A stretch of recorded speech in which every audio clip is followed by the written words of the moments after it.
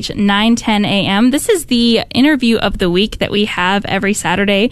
It's that time where we get to come on and introduce you to something local and Catholic, or usually someone local and Catholic, or in this case, someone's. And we have a very exciting interview ahead of us. My name is Cecil Anderson, and I'm the North Texas assistant of the Guadalupe Radio Network. This is a show that Dave Palmer, the executive director, developed, and is one of his favorite parts of his job, and I also enjoy it a lot as well, and so we share it from time to time. And in this particular case, we were reached out to by Cistercian Preparatory School. They sent out a press release, and you get a lot of these things from time to time, but this one said World Champions on it, and I was like, well, that's a little bit unusual. I should probably look into this a little bit more. And so we found out that their robotics team that we're going to introduce to some of the members from has just in this last couple weeks has won the World Champions for FIRST Robotics, which is very exciting. And they're going to explain kind of how that works and who they were competing against. It was a lot of teams. It was definitely more than probably you're even thinking about. So it's very exciting. One of our local Catholic schools. They're really close to our station, actually.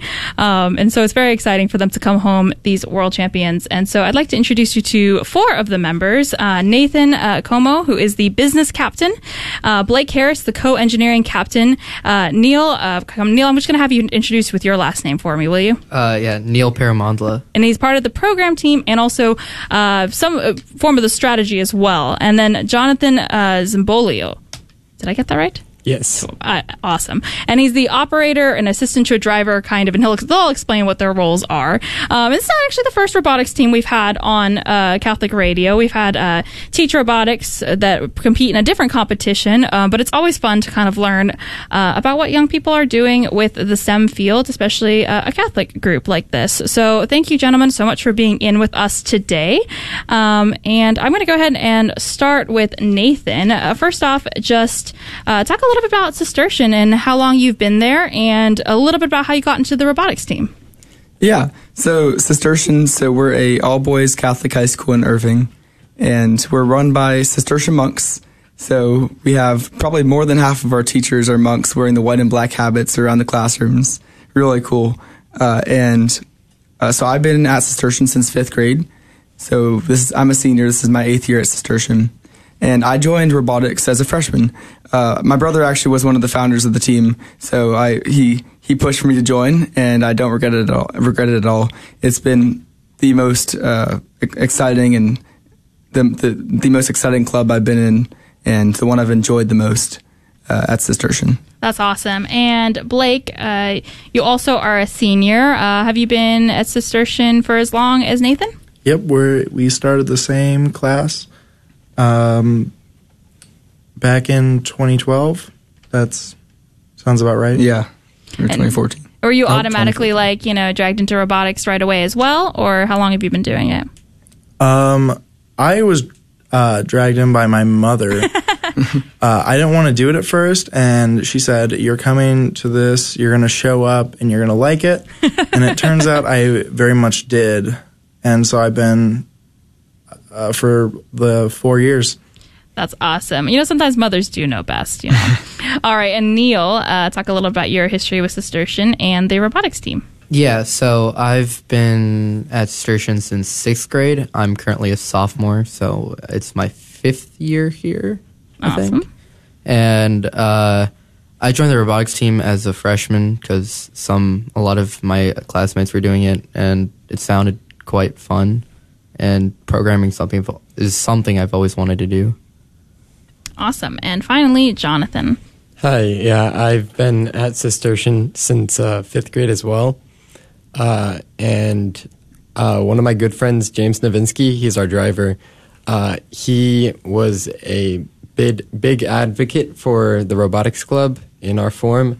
In 8th grade, he was giving us presentations on the club, and I thought it was really cool. So I went with him to one of our competitions that year in 2020, and I just knew I had to join.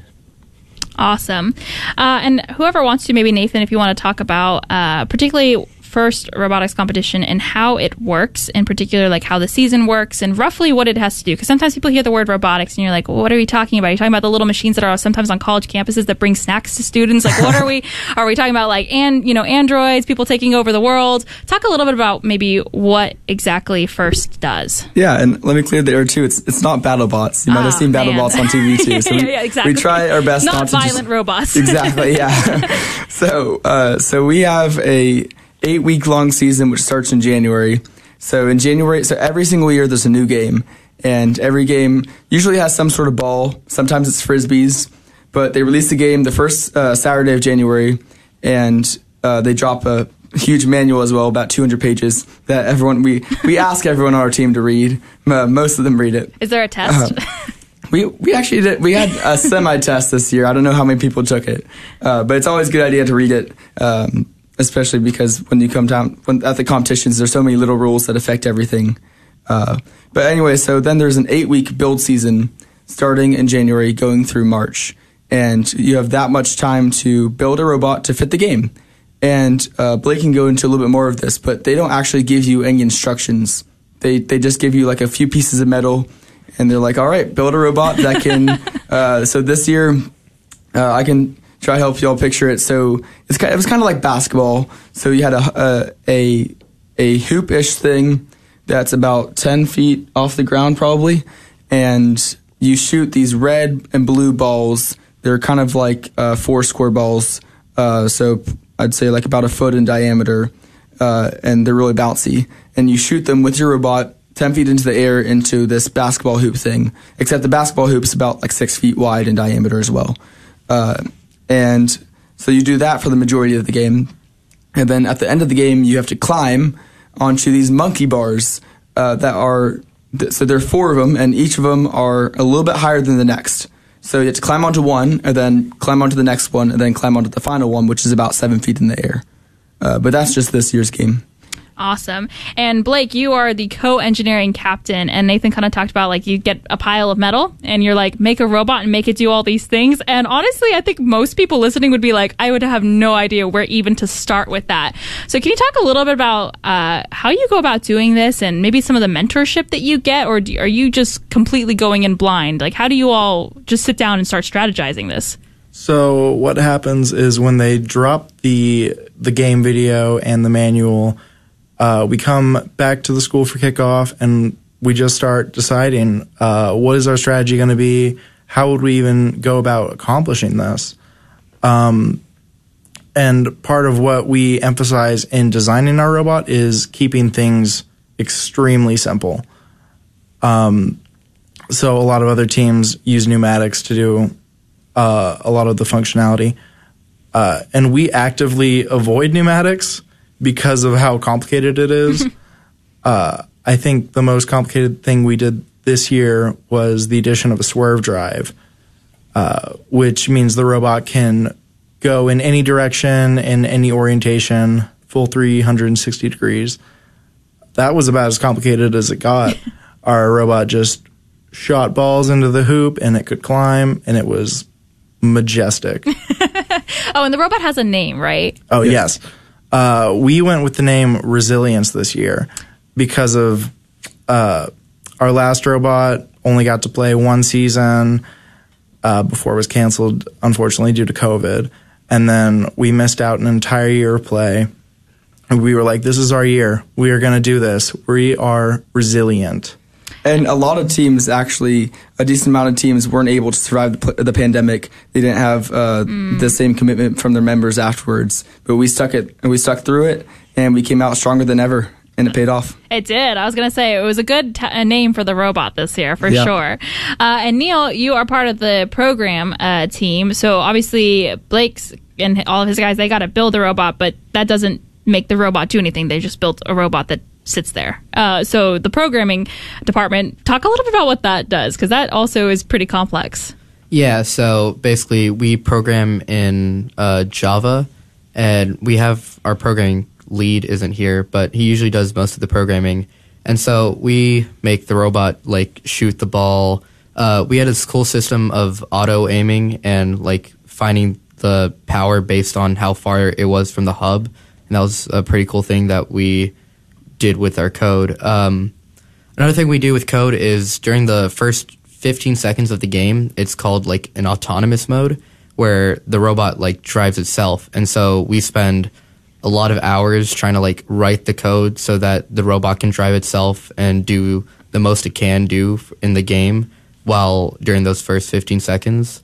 And so the programming team usually just mainly works on that and just makes the robot function smooth and majestic. And if I can interrupt real quickly, so the first 15 seconds, the autonomous period is super important because all of the shots are worth double.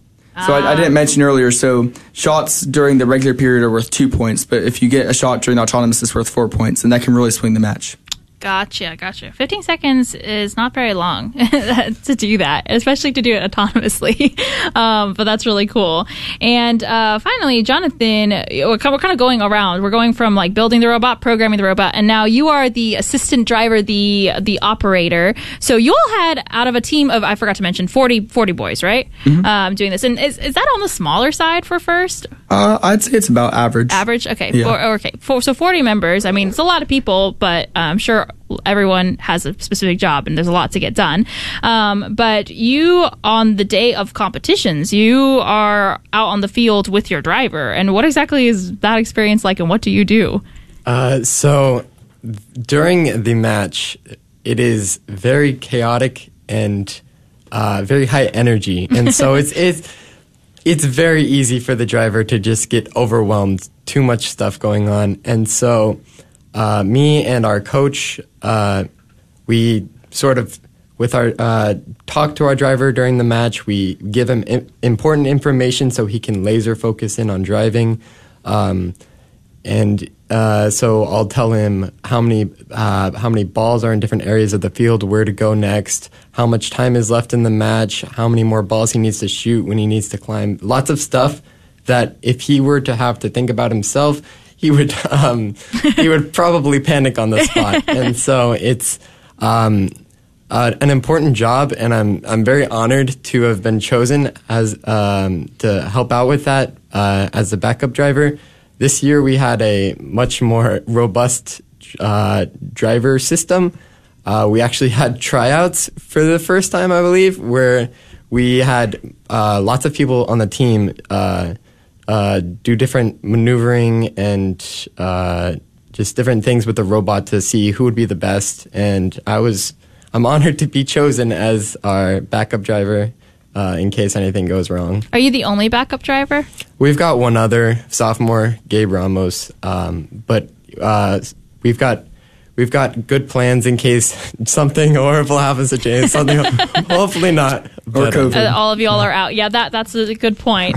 Just want to remind everyone who is listening that you are tuning into the KTH 9:10 a.m. interview of the week, and we are talking to a robotics team that competes with the first robotics competition from Cistercian. And I forgot to mention what your like team company name is. And can you remind me? It was what was it again? Fusion Core. Fusion Core, and you can follow them on multiple different ways. You can kind of stay in contact with them.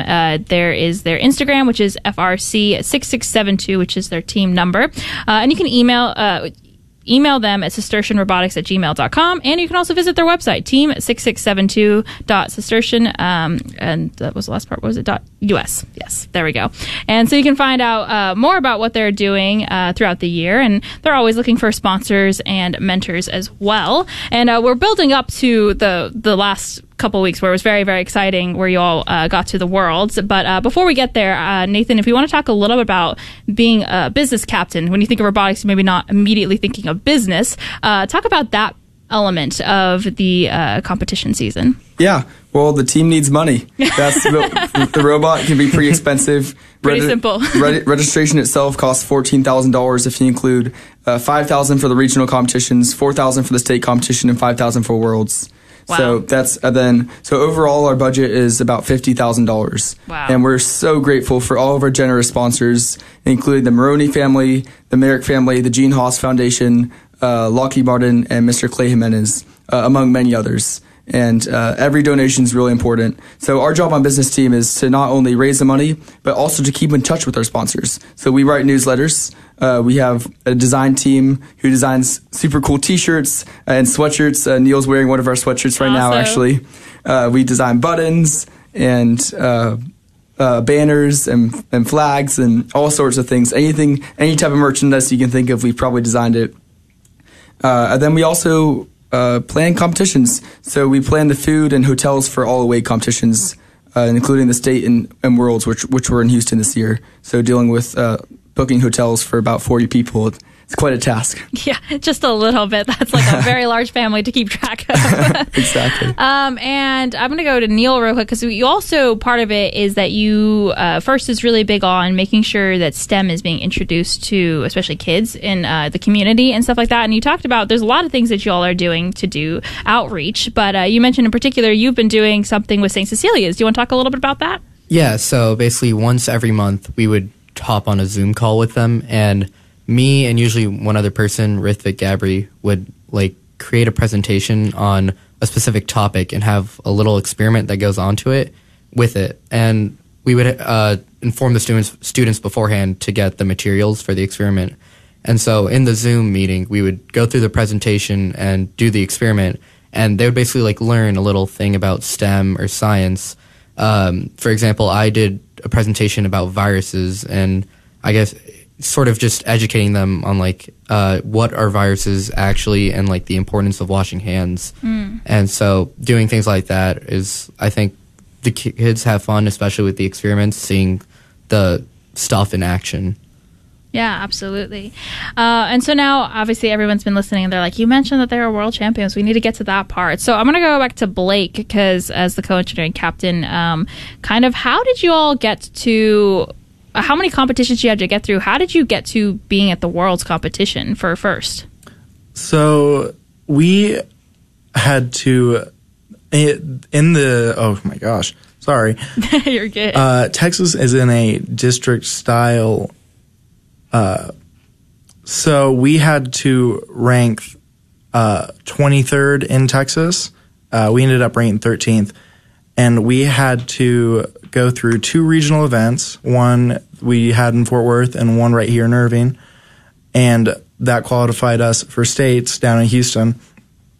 And that scoring there allowed us to make it to Worlds, where we finished 13th in Texas.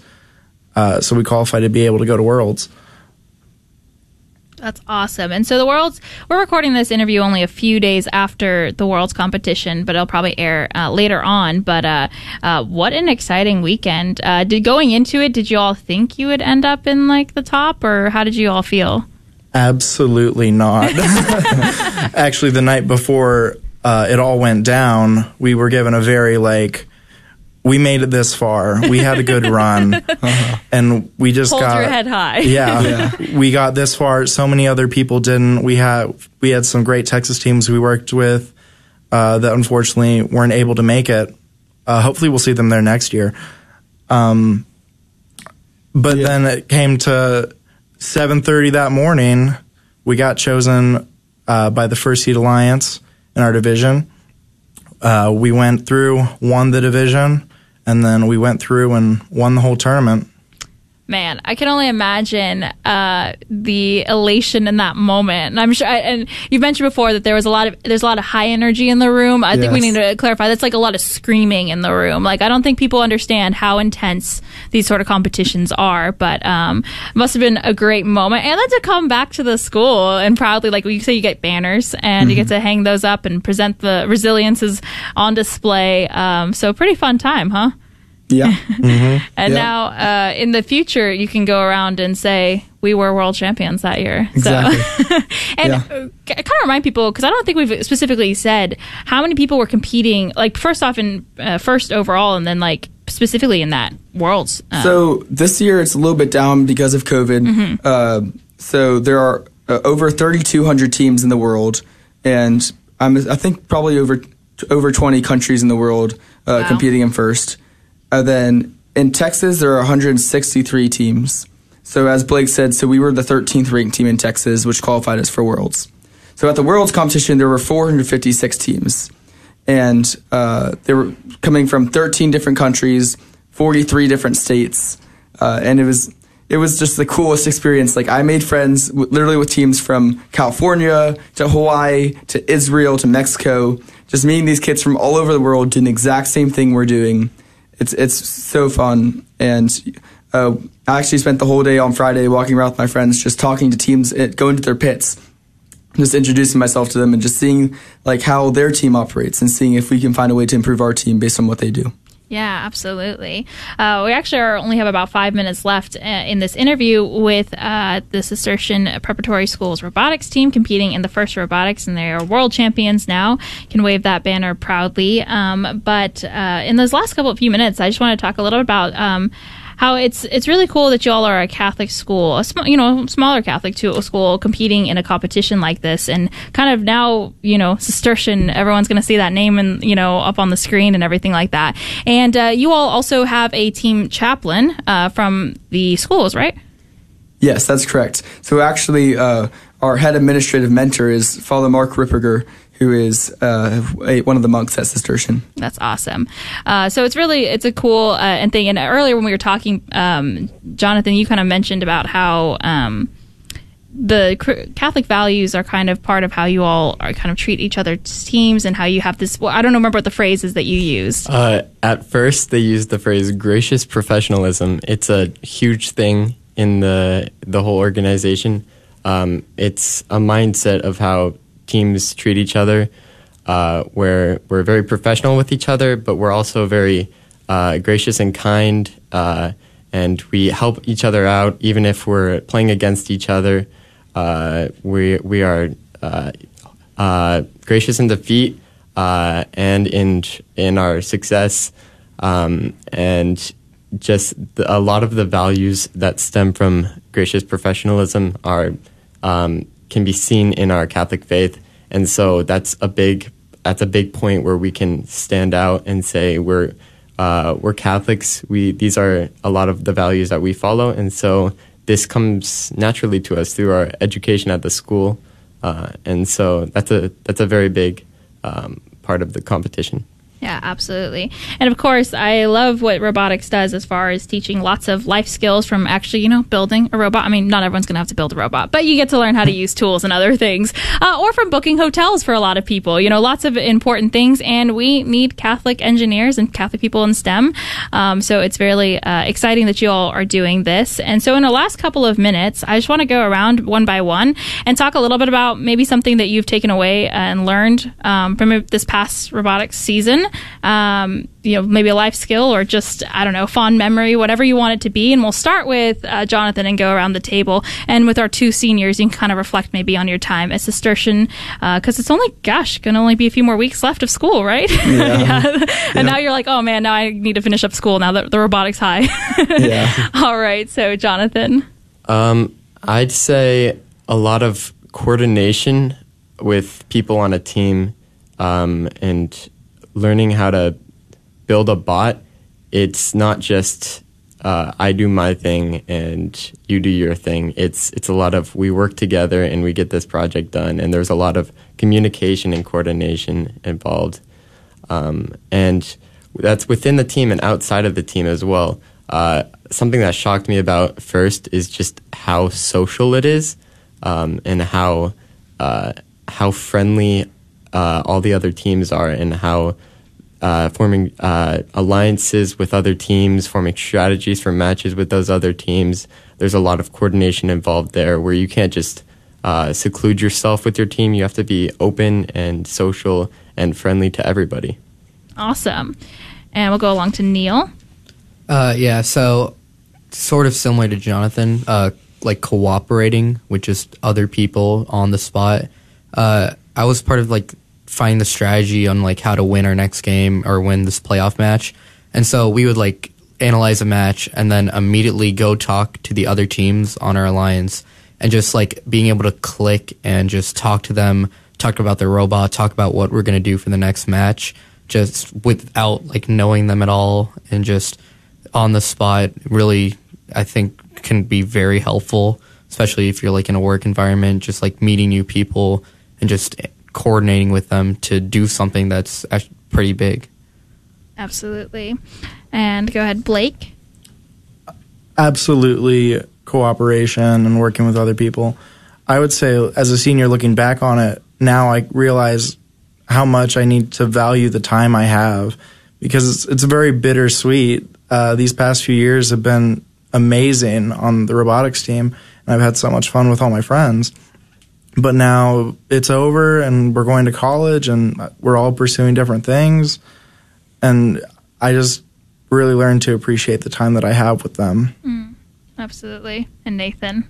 So yeah, for me, so two things. Number one is working with a team as well. That it takes a whole team to get things done, that you can't do everything by yourself. You have to learn to rely on other people.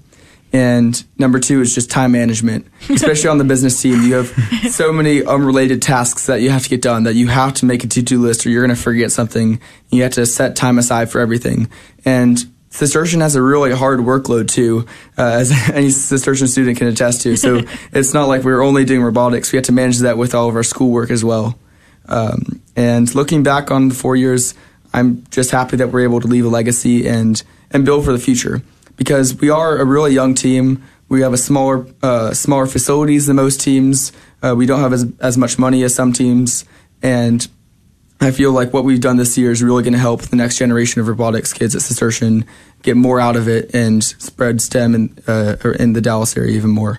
Awesome. And Nathan and Blake, can you talk about what your plans are for the fall of this next year? I will be a freshman at Texas A&M University. Awesome. I'm going to pursue biomedical engineering. A little bit influenced maybe by robotics, just a little bit. Very much influenced. All right, and Nathan? I'll be going to UT Austin. Oh. Rival schools. I was like, wow. And I'll be studying business honors in Plan 2. Awesome. Very exciting. Well, thank you all so much. Again, Nathan, Blake, Neil, and Jonathan from Cistercian Preparatory School and their Fusion Core robotics team competing with FIRST robotics competitions and world champions. Very exciting. We're very proud of you. So thank you so much for taking some time today.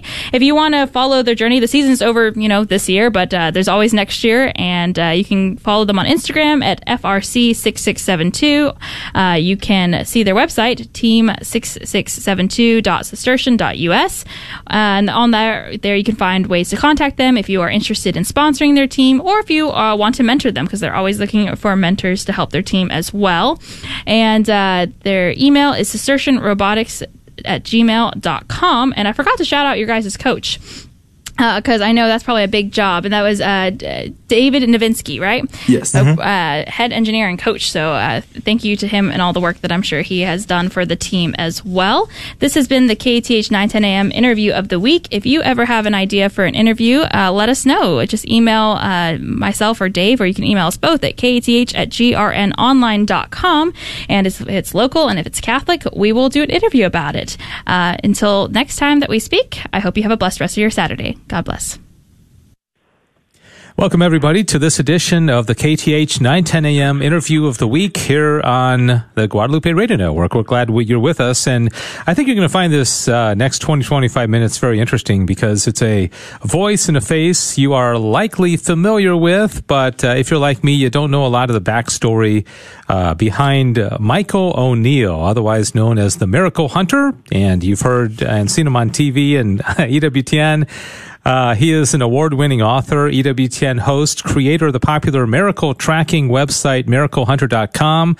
He's a graduate of Stanford University, a member of the Mariological Society of America, and has been interviewed about his research on programs like NBC Today, The Dr. Oz Show, and also featured on the National Geographic magazine cover story. So we welcome him to the program. Michael, thank you for joining me.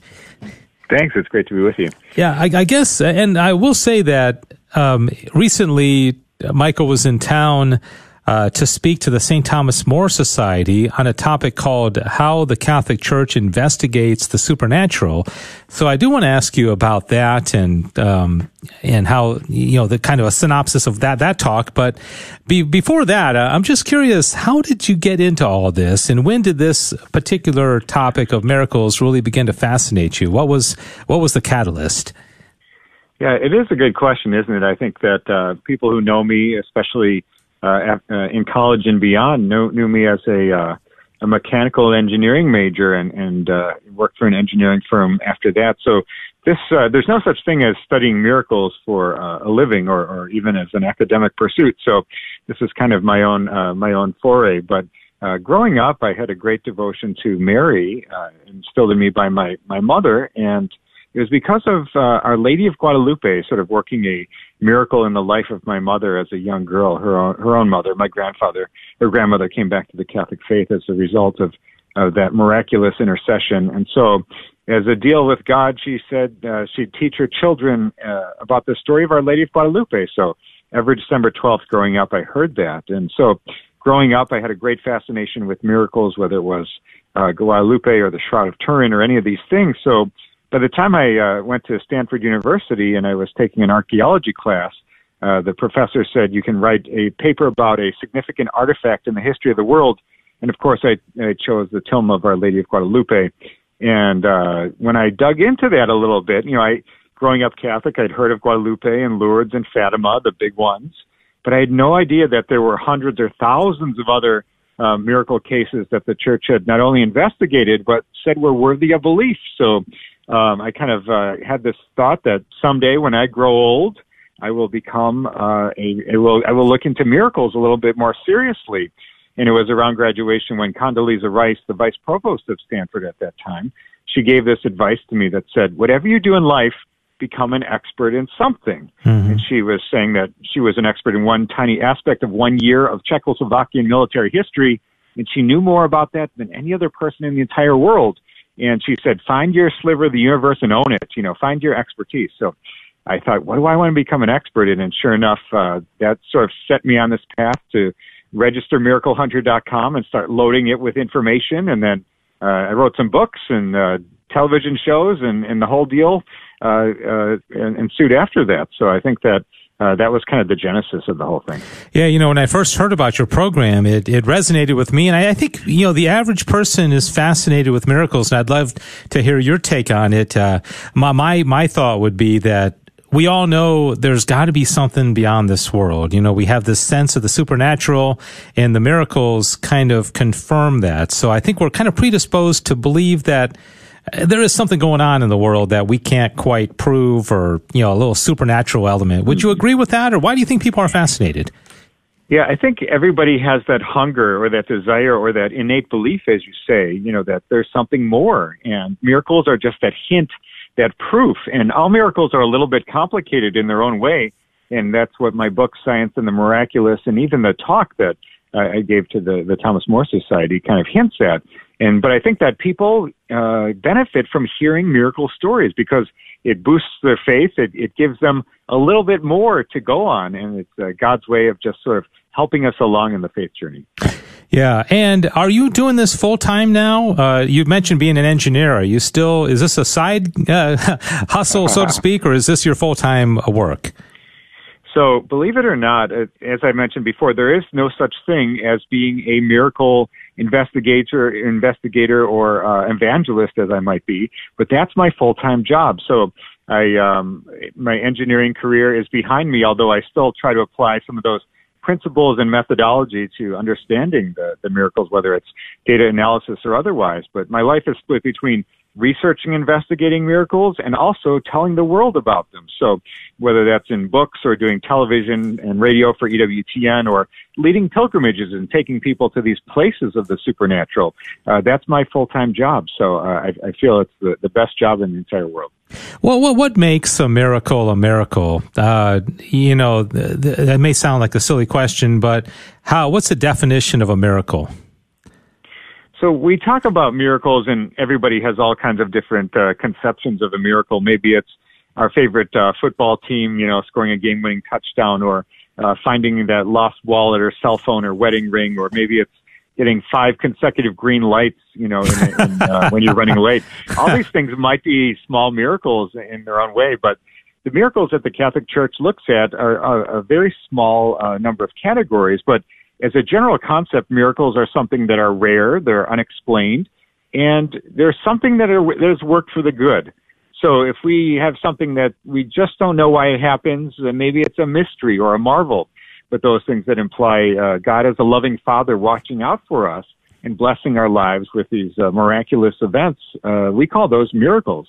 And so the Catholic Church, as I outline in my book, Science and the Miraculous, we're talking about things like Marian apparitions. We're talking about healing miracles like at Lourdes or canonization causes, or weeping statues, or the stigmata, the wounds of Christ, or Eucharistic miracles. So there's a very small number of categories that the Church actually applies investigation and science to validate. Yeah.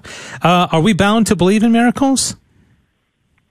It's a great question, and I think it's absolutely important that people understand this, is that when it comes to modern miracles, we have absolute freedom, as far as the Catholic Church instructs the faithful, to either embrace the miraculous, those things that even the Church has said is worthy of belief, or ignore them completely. So if we were to say that the tilma of Our Lady of Guadalupe was just a painting, you could say that. I'd argue that you would be wrong, but you could say that, and you could still be a good Catholic in good standing. Or you could say the miracles at Lourdes, all those 7,000 remarkable cures, or the 70 that the Church has validated. You could say, well, science doesn't know what it doesn't know, but someday we will. You could say those aren't really miracles, and you'd be okay. Or you could say at Fatima, the children were just making it up, and they wanted attention.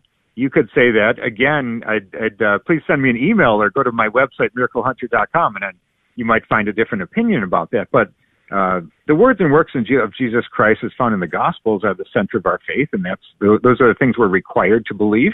But those things in more modern times, outside of the Gospels, those are completely optional. So I think that the Church handles it absolutely perfectly. Now, there are some things like, let's say, transubstantiation. That would be miraculous, right? And we have to believe in that. Or let's say the resurrection of the body, wouldn't that be miraculous? So are there some parts of our faith that are dogmatic, that miraculous and necessary? Absolutely, and I think that we have these two bookmark miracles in our Catholic faith: the incarnation and the resurrection. If you don't believe in those, you might want to pick another religion. You're following the wrong thing. But so yes, there are things that are dogma that we are as Catholics obliged to believe. They're essential to our faith.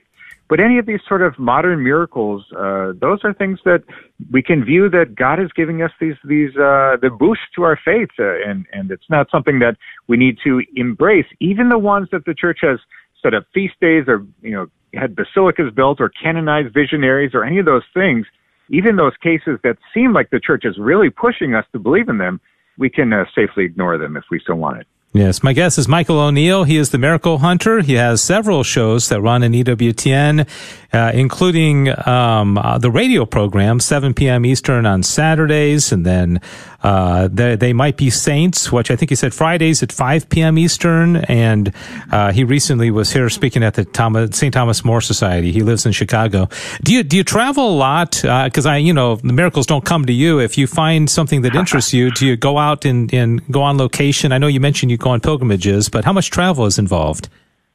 There's quite a bit of travel, and it's a great blessing because through EWTN, I'm able to bring some of these places around the world to people's television sets. So we're talking about the show Explore with the Miracle Hunter, which is my travel series where I'll be traveling to England and Ireland at the end of this month to capture some footage of some of the famous miracle sites there.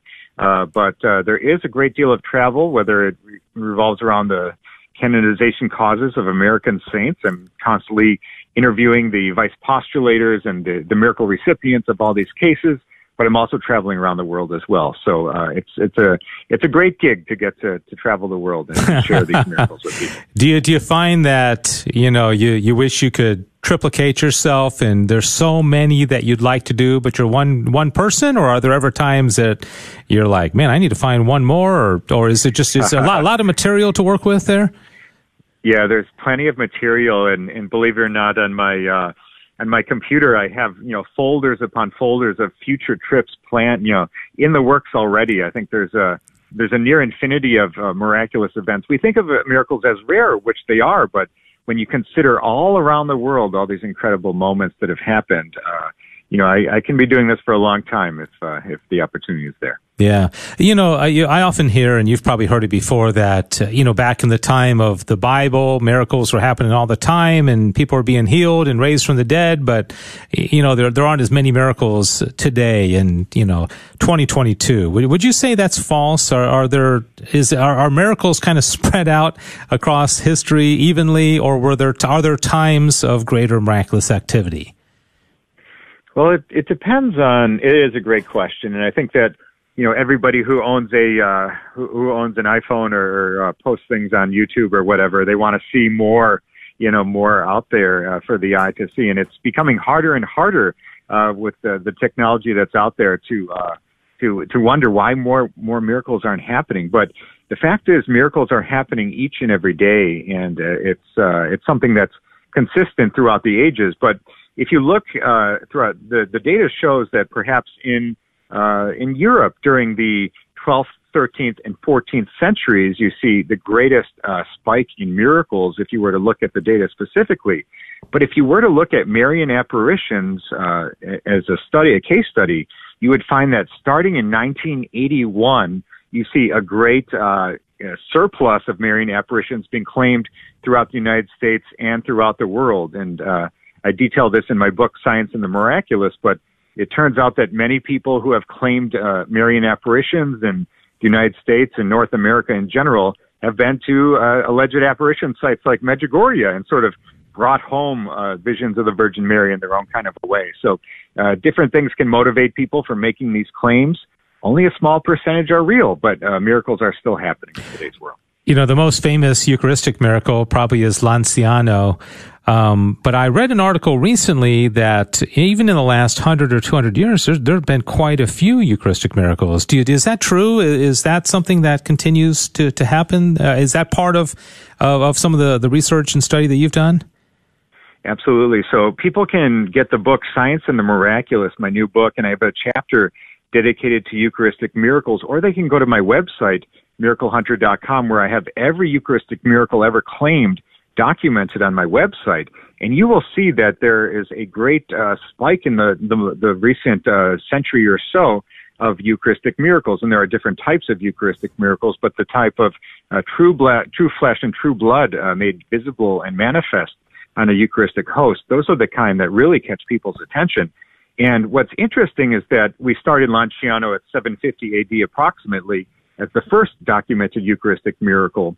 But and many of the Eucharistic miracles are in the Catholic countries of Europe. But if you look at the more recent Eucharistic miracles, they're spread all around the world. And what's fascinating about them, and I document this in my book, is that all the cases are blood type AB, and they're striated heart muscle. And this goes back to the time when they didn't even have things like blood type as far as a scientific study goes, or couldn't determine what kind of tissue or muscle was present. So if you look at all the samples, even going back to Lanciano, they're all blood type AB. They all are of striated heart tissue. And what's fascinating is that the Shroud of Turin, the purported burial cloth of Christ, has markings of blood on it as well. That's also blood type AB, which is a rare blood type except amongst Middle Eastern men. So it's absolutely fascinating. Wow. Michael O'Neill's my guest, the Miracle Hunter.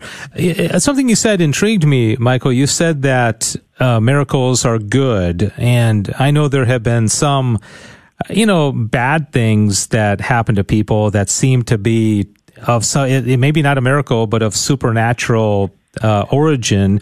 Is there another category of maybe a miracle that is done more from a demonic influence, or at least a fallen angel, or is that a whole other category? Yeah, it's a great question, and I think we need to make the distinction between supernatural and preternatural. Those would be the two adjectives in the differentiation between those two categories.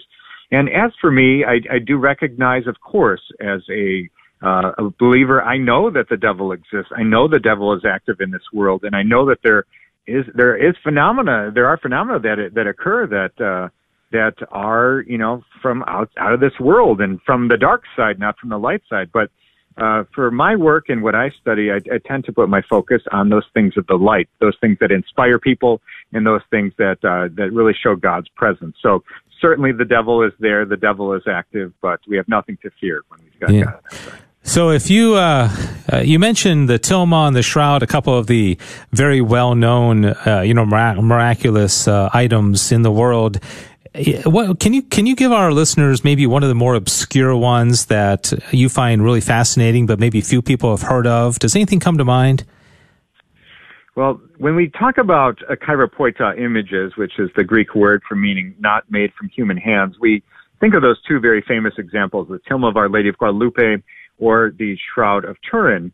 And of course, the Shroud of Turin has never been shown to be the actual burial cloth of Christ, although the evidence certainly points that way. But we can talk about other cases throughout the world. We can talk about Our Lady of Absam in Austria, this image of Our Lady that appeared on a pane of glass. Or we can talk about Our Lady of Las Lajas in the 1700s in Colombia, where it's been said that there's an image emblazoned in stone in a cavern that goes 6 feet deep, the color does.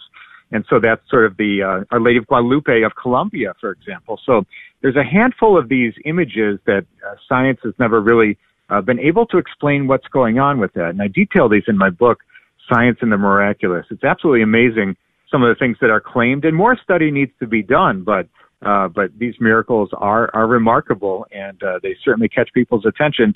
And Eucharistic miracles, I think, are the real case where science can truly validate that something remarkable is going on.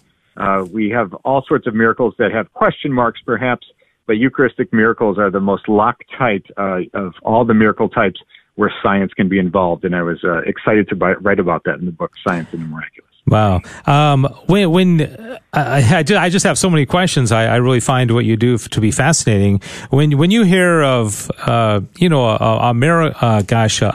healing service, and whether it be Catholic or not, or somebody on TV saying that they can heal people, in light of the research that you've done, do you typically tend to give them the benefit of the doubt that they have this ability, or are you more suspicious?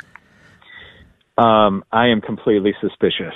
So I think that a lot of people would assume that a guy who calls himself the miracle hunter believes absolutely everything that's ever claimed, and I'm ready to put my stamp of approval and post it on my website for anything that's remotely sniffs of a miracle. But I'm really a skeptic as much as I am a believer. I need to be shown the proof when it comes to these things. These don't complete my faith in any kind of a way. They certainly give me a boost when I find a real miracle, but when it comes to these things, I'm such a skeptic. I really need to see that where does the evidence show? How is the church investigated? Who are the witnesses? Who are the recipients of the miracle? And I really like to dig in deep, and my general tendency is to assume that there's probably a natural explanation, or that it's a hoax or something else going on. But on those very rare occasions where we see a true miracle happening, that's real cause for excitement. Yeah. Just a few minutes remaining, and I mentioned at the top that you had been in Dallas recently speaking to the St. Thomas More Society.